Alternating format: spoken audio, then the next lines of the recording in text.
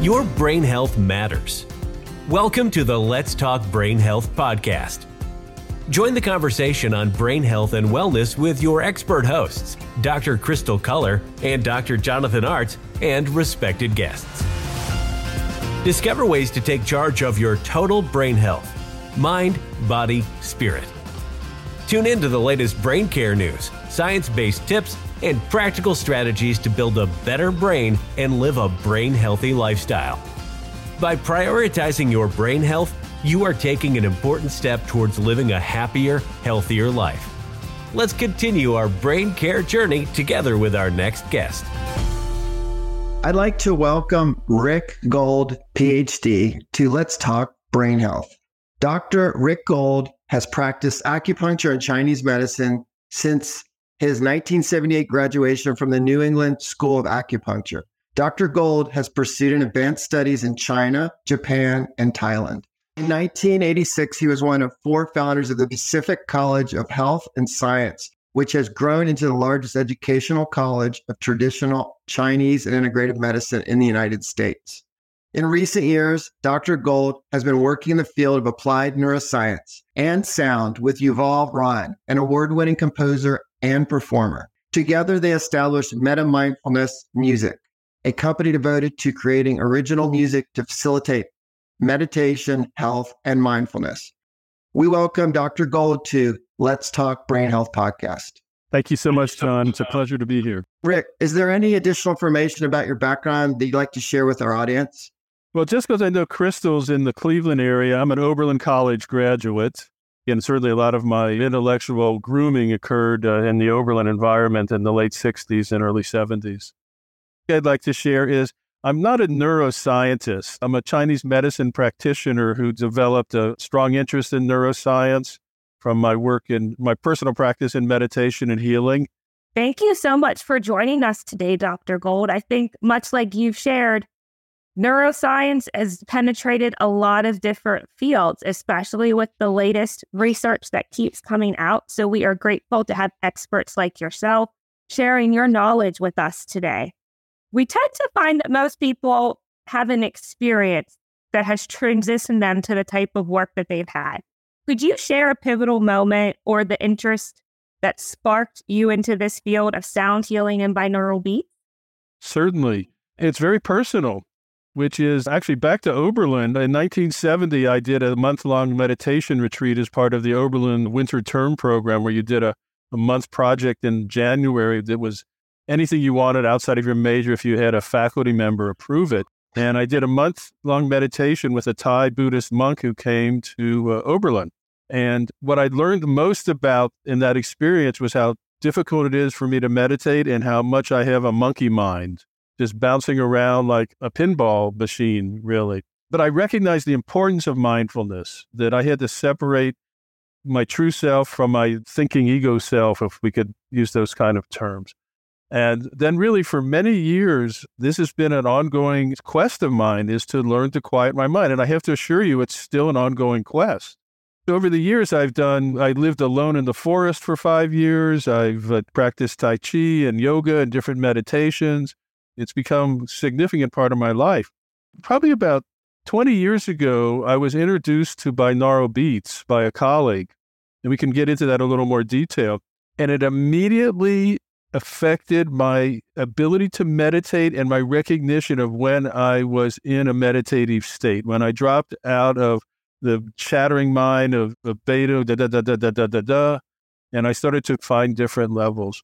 Now I use sound to facilitate my meditation most all the time. And I really find it, and I feel grateful that I discovered this approach. It might be seen as a crutch in a sense, but it's a tough pursuit to quiet the mind. And I don't want to do it pharmaceutically. So it's a very positive thing. And then just a very chance meeting occurred for me when I was teaching at a retreat institute called Esalen in Big Sur. I have a subspecialty in traditional medicine of Thailand, and they have a Thai body therapy, a somatic therapy we'd commonly call Thai massage, but it's not really massage. And it's actually a meditative technique. It came out of the Buddhist monasteries and practiced by monks traditionally. And I was teaching at Esalen, and I There was another class in sound and healing, and Yuval Ron was one of the teachers with a noted neuroscientist named Mark Waldman. And Yuval and I had a casual meeting. And within a few minutes, I mentioned, is it possible to bring a higher level of musicality and composition to the realm of binaural beats and sound healing? Because a lot of the early binaural beats wasn't musical. It was just clicks, just beats.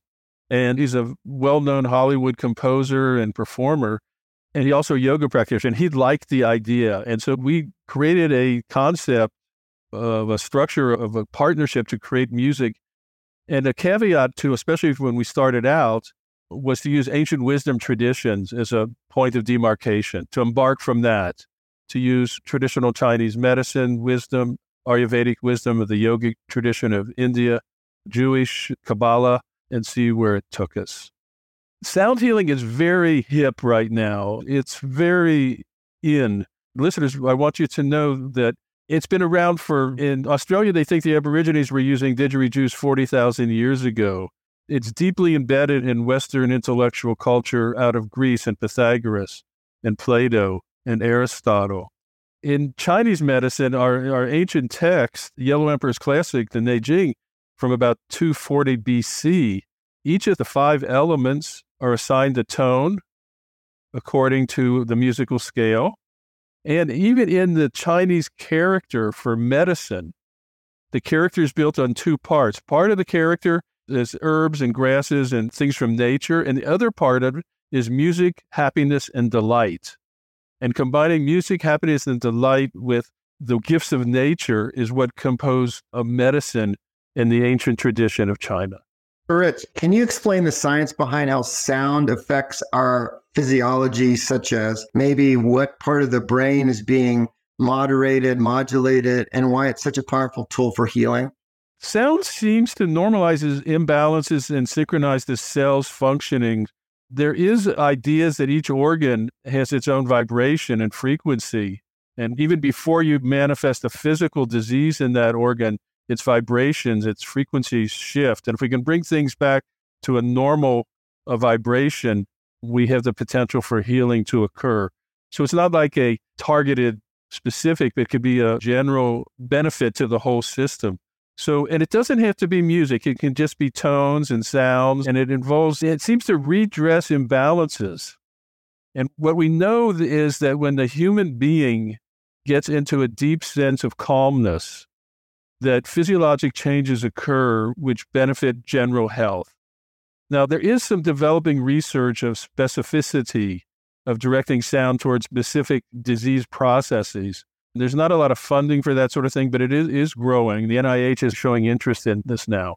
So there is the potential to target in this way.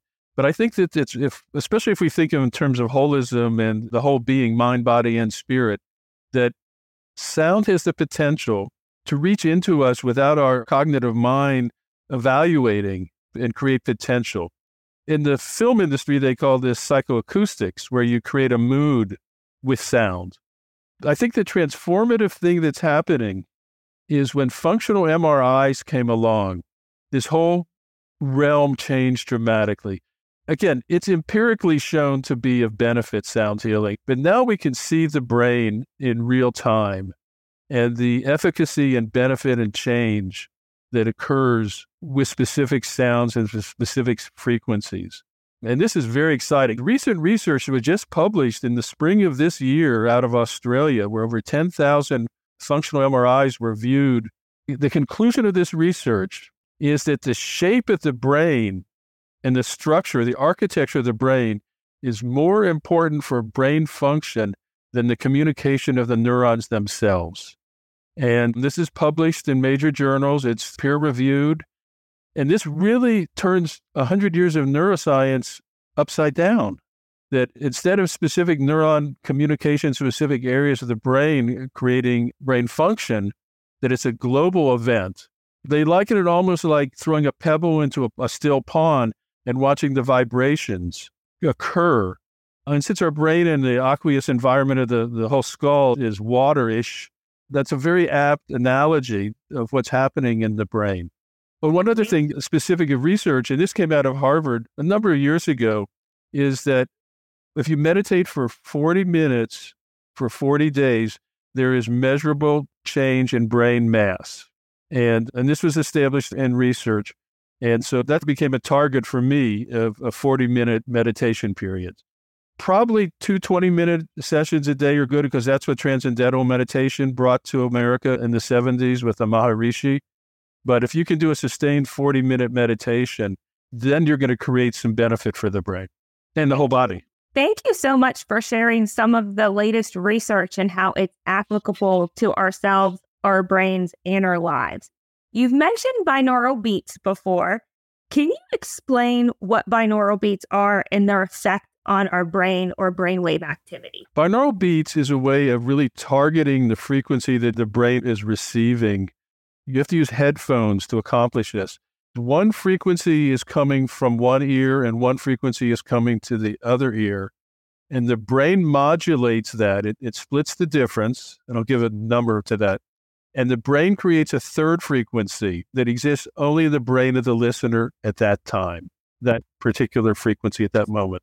Now, when we can do this to achieve deeper meditation states like theta and alpha, we can also use it to create gamma, which is really very important and quite new subject on the horizon right now in research.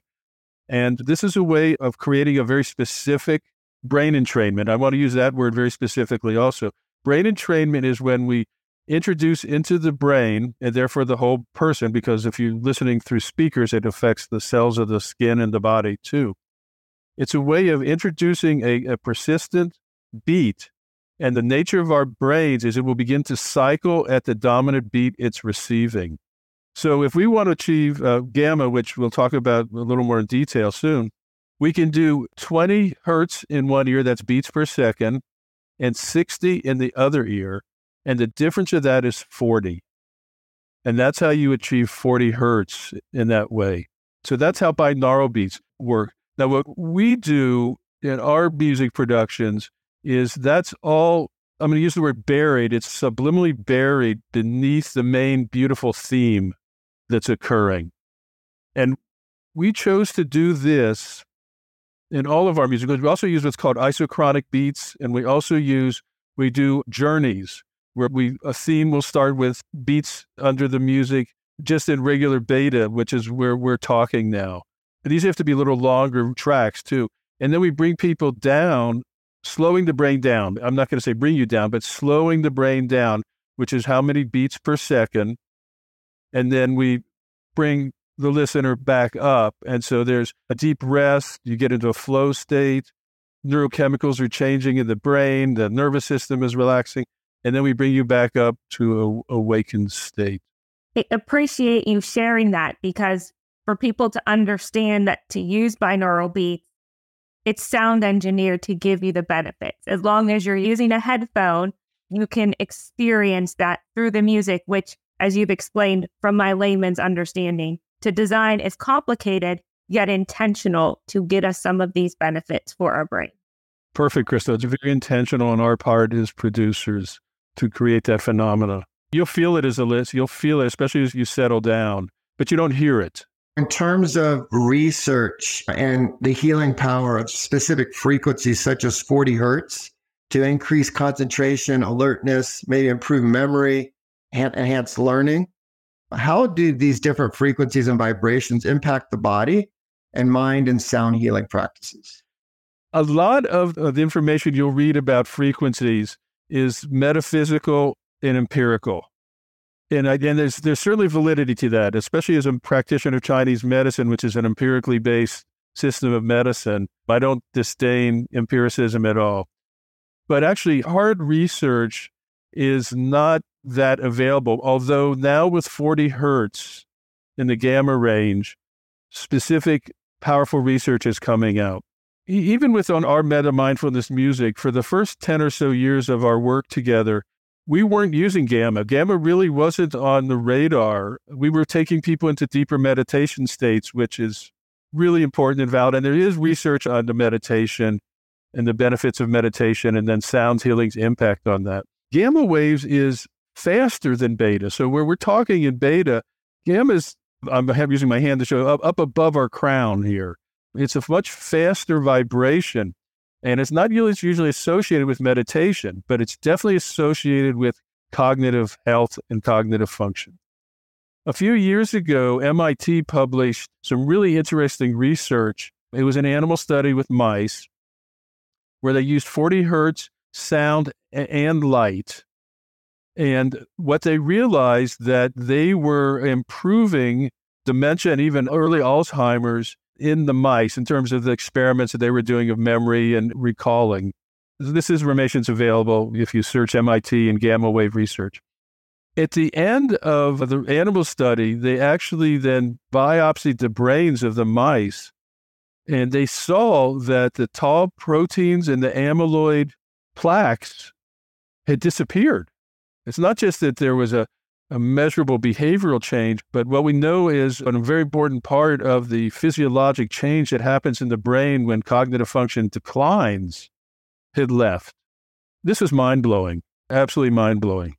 Now, we can't do those kind of studies with humans, but we can do the cognitive and reducing of symptoms of dementia or behavioral changes. Now, when we saw that research, Yuval and I, it just lit our brains up. And it changed the focus of a lot of our productions into creating music in 40 hertz. Now, interestingly enough, too, Western music, which is based on the piano scales, there's no 40 hertz note on a piano. So we're pretty much lacking that kind of sound healing in our Western canon of music. It's like a low E. It's close to that, like a low E bass, but it's not exactly 40 hertz. And what they've shown is 41 is not going to get the efficacy, and 39 is not going to have the efficacy. And I hate to sound a little too mystical, but it's a magic number, this 40 hertz. And so what they did, and even some of the early studies, there was nothing musical, with just clicks that could become annoying. I'm a clinician, and one of the most important things as a clinician when you make recommendations to a patient is what's known as compliance. If I say, please drink less alcohol and eat less sugar, are people going to do that? And if you're asking people to do sound therapy for 40 minutes a day and it's an annoying click, you're going to get low compliance. So we decided to create beautiful music. And our first productions, we used instruments that aren't really known well in the West. Sarangi, tal, sitar is a little better known, and bansuri flutes.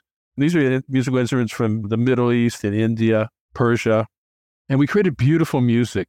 But within that music, it's a triple dose of 40 hertz, because you can do binaural beats, you do the actual 40 hertz, and then we have overtones of 40 hertz coming with it.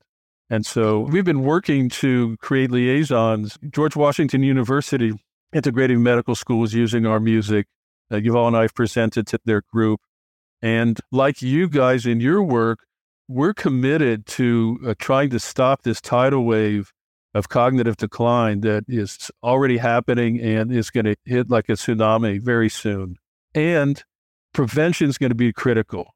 And if you're already waiting for clear signs of cognitive decline, you risk not being able to stop the tidal wave for that individual. But to your question too, so 40 hertz has also been shown not just to help cognitive function, but in treatment of pain, even fibromyalgia, there's seen a reduction in pain. Those are the main ones. So certainly memory. There's a study here at UCSD in San Diego, the medical school, of psychiatric disorders, specifically schizophrenia. They're training people to do biofeedback and neurofeedback. And if they could bring their brains to 40 hertz in the feedback environment, they've been able to reduce medication needs. So the potential is huge. And the challenge is really introducing it to the public and getting people aware of it. Do you think that you could use this binaural beats system on a headphone while you're trying to sleep or during sleep, or would that wake you up? It's not so much it wouldn't wake you up, but when the brain goes to sleep, something else is happening. And it's best to do this in a waking, meditative environment. But since you brought up sleep, I want to mention something extremely important in the realm of cognitive health. And it's, again, another recent discovery, and it came about because of functional MRIs, and it's called glymphatics. What they've discovered is that when we sleep, when we get into a deep sleep, the brain shape actually changes. And small, like microscopic rivulets, little rivers open up and allow the brain to drain metabolic byproduct of its dynamic activity. This is critical because I guess the general public, some that has any awareness of brain health, thinks that tau proteins and amyloids are the enemy. These are both essential parts of our brain architecture, structure, and functionality. The problem is, like all things biological, they go through a life cycle and then they have to be filtered out. And we used to think the brain was more or less a closed system. Well, that's not true at all, because the lymphatics drain out of the brain and back into the lymph system and then can be discarded from the body. So we're not going to get benefits of binaural in sleep, but the benefits of sleep to brain health cannot be overstated. Thank you so much for highlighting an important element that always comes up in our chat around brain health is sleep. Are there any other symptoms or ailments where you have found the use of sound therapy with other practices is useful for people? Yeah. So in our meta-mindfulness music, we made a production called 6 Healing Sounds, which was based on traditional Chinese medicine, the 5 elements, and then a 6 healing sound, which is an integrative energy in the body.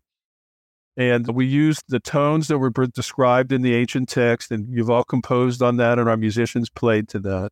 And I'd like to add, too, all of our main themes are played by acoustic musicians, which has a much more vibratory vitality than computer-generated music.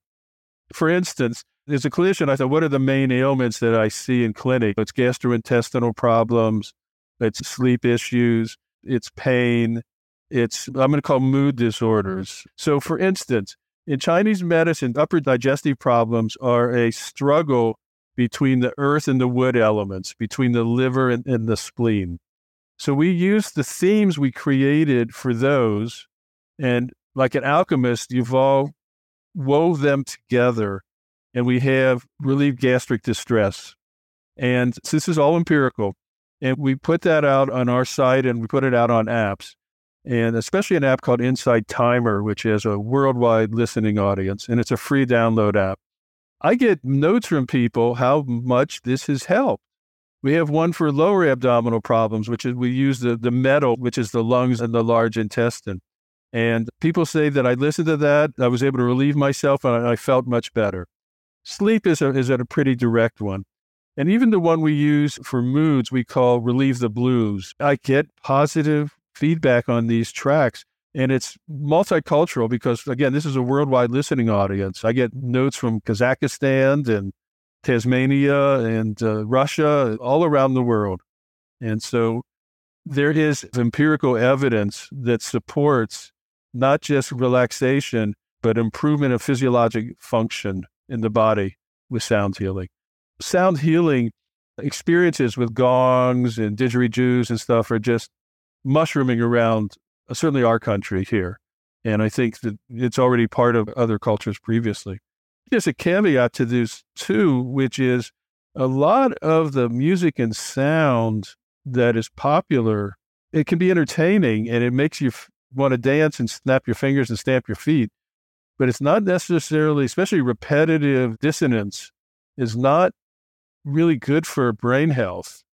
And along with that, listening to music too loud is not good for brain health, because if we don't hear well, it affects the information flow into our brains. Somebody out there that hasn't been using sound therapy or is interested in incorporating that into a regular wellness routine, how would they do that to enhance their brain health and wellness? In other words, would they go to certain sites? Like, how would they actually go about investigating this? Well, certainly you can investigate sound healing online and you'll get plenty of information, not necessarily scientific. There is an organization called Sound Healing Network out of University of San Francisco, which has a database and is accumulating research on that. But I would say, certainly binaural beats, you're going to be tethered to earphones, although now all the cordless and Bluetooth, it shouldn't be an issue. But certainly a designated period of time to just sit still is optimal. But you can use this as ambient music in the background. What I try to do in my healing work is to create a healing environment. that goes way beyond me as a practitioner. I stream our music throughout the treatment, and it gets people into like a flow state. It can be just integrated into your everyday life. I think many of us are accessing music in some way in our daily routines, or if not, throughout the course of the month. But to highlight an important element like sound healing music that is engineered for us in our brain to reach some optimal levels of health is something that many of us can have access to and try and see what will resonate with us, as well as talking with our providers to make sure we have this holistic health plan for ourselves. Dr. Rick Gold, thank you so much for letting us have this conversation with you today. As we wind down our podcast, we ask our guests 3 simple questions. What is one book that influenced your thinking on holistic brain health? Biology of Belief was a main one. It's about epigenetics and how we are not exploring our potential as much, and neurogenesis, the building of new nerve fibers in the brain. So that's a book that I would highly recommend by Dr. Bruce Lipton, A Biology of Belief. And he has some wonderful lectures online too. Thank you so much for sharing that. It's wonderful as we curate our list of books that people can utilize to support their own brain care, that we are getting different books and authors and genres for people on their journey to better brain health. I have a bit of a personal question for you. What is your one non-negotiable for your own brain care? Avoiding things that create inflammation. Inflammation is one of the unifying factors of decline of physiologic and emotional health. And it's a huge subject, worthy of many discussions, but reducing inflammation and trying to manage stress as best I can. Thank you for sharing that with our audience today. What is the one key message you would like all of our listeners to take away from our discussion on sound healing in binaural beats? Do it. Just do it. It's non-prescription. It's beneficial. It's therapeutic. It will bring you pleasure. It'll bring you calmness. It'll help you sleep. It creates an ambient environment of holism and holiness in some instances even. And I would really encourage your listeners to delve into it. And it doesn't have to be targeted music. I mean, if you love classical symphonic music, a lot of that music has health benefits in it. And try to have music to be as harmonious as possible, that you feel like you vibrate to a nice place with it. It puts a smile on your face and that a calmness occurs. Doesn't mean you don't want to rock out or do other things, but to really give yourself a period every day for your health. The benefits of it and the rewards are innumerable, and hopefully will bring more happiness, well-being, and peace. Thank you for emphasizing how we are all on our journey to better brain health together. Dr. Gold, thank you so much for letting us pick your brilliant brain on the Let's Talk Brain Health podcast. Thank you for investing in your personal brain care by listening to this episode. We hope Let's Talk Brain Health has provided new insights, inspiration, and action steps to support your personal brain health journey. We encourage you to continue learning about brain health science and hope you will share our podcast with others. We look forward to exploring more topics related to brain health in future episodes. Email podcast@virtualbrainhealthcenter.com with questions or topics of interest. We are here for you. Until next time, may you give your brain the care it deserves. Make your brain health a priority.